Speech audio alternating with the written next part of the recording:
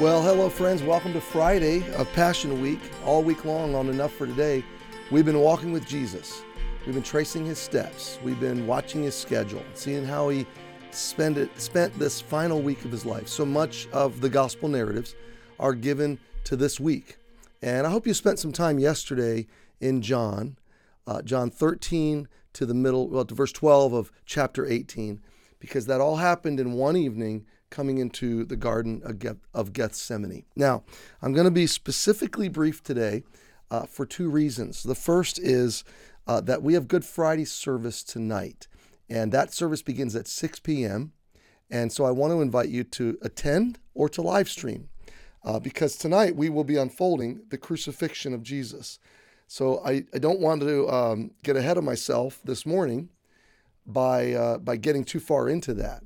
And we will be live streaming that, and it will be archived. So I hope you'll join us. And if you're local, I hope you'll come. And I hope you'll bring a friend who will hear the gospel and have a chance to turn to Christ and be saved. And I hope you'll pray with us that this weekend at Emmanuel, as we serve our community and lift up Jesus and preach the gospel, that many hearts will turn to him. Our church has prayed, we've served, we've reached out, we've done what we can, and we're praying, and we're going to rejoice in whatever God does. But what a privilege we have to lift up Christ and to preach the gospel. So that all begins tonight. And then tomorrow, Saturday, the extravaganza. And then Sunday, two services, 9 and 10:30. And we're looking forward to a wonderful day of worship and celebration together. Now, let's talk about Friday, okay? Friday, if you go by our calendar, begins at midnight. Jesus is at the Garden of Gethsemane. And he's praying, and he's in anguish, and he's in such anguish, he's sweating great drops of blood. And this is the moment where he prays, "If it be possible, let this cup pass from me." What was Jesus asking God to do? Well, the cup in Scripture, when used in this kind of sense, is always a picture, a metaphor of God's judgment, God's wrath.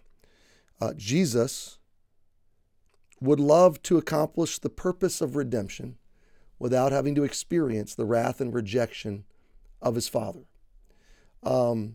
which is only natural for the God-man who is perfect and holy, because he is going to become sin, and he knows no sin. He is going to become your sin and mine, and he's never known sin. And to want that would just be counter to his nature.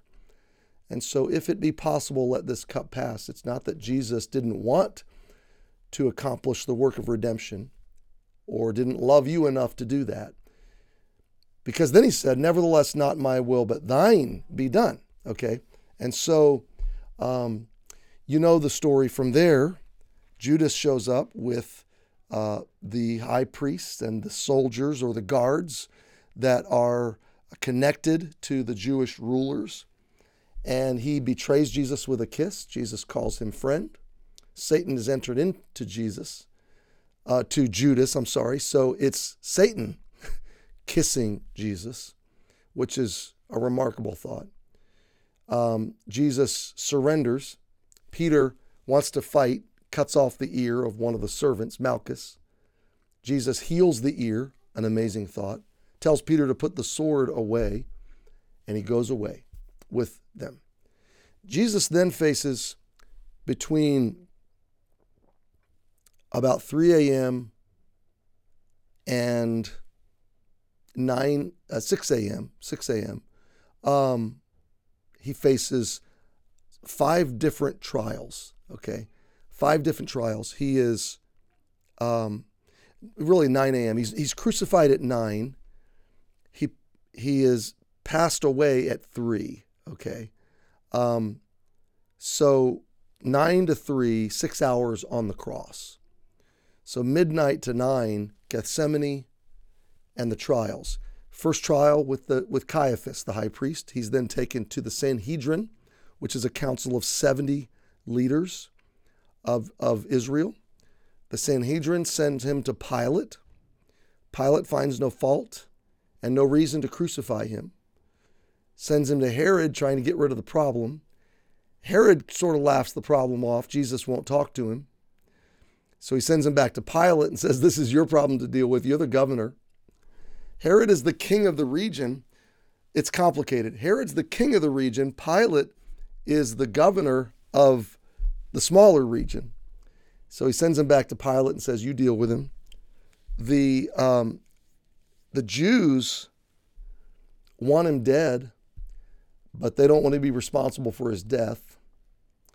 So they force Pilate's hand politically. They've got some reason to do that and some leverage to do that. It's very complicated. They would have, the Jews called for stoning. They would have stoned him, which is ironic because Jesus has said multiple times that he will be lifted up to die. So in fulfillment of prophecy, frankly, he's turned over to Pilate one final time. Pilate, who doesn't want to crucify him, is then pinched between this political mess, washes his hands of the situation, turns him over to the soldiers and says, crucify him. And Jesus is led away to Golgotha, the place of the skull, and there he willingly receives the nails. And you know the story of him carrying his cross through the streets of Jerusalem, the Via Dolorosa. You know the story of Simon of Cyrene helping him to carry that cross. And then the crucifixion. On the cross, Jesus forgives his persecutors. He's reviled by the two thieves. The one eventually repents, says, Lord, remember me when you come into your kingdom. And then at 3 o'clock, Jesus passes away. From there, Joseph of Arimathea goes to Pilate and asks for the body to be released to him.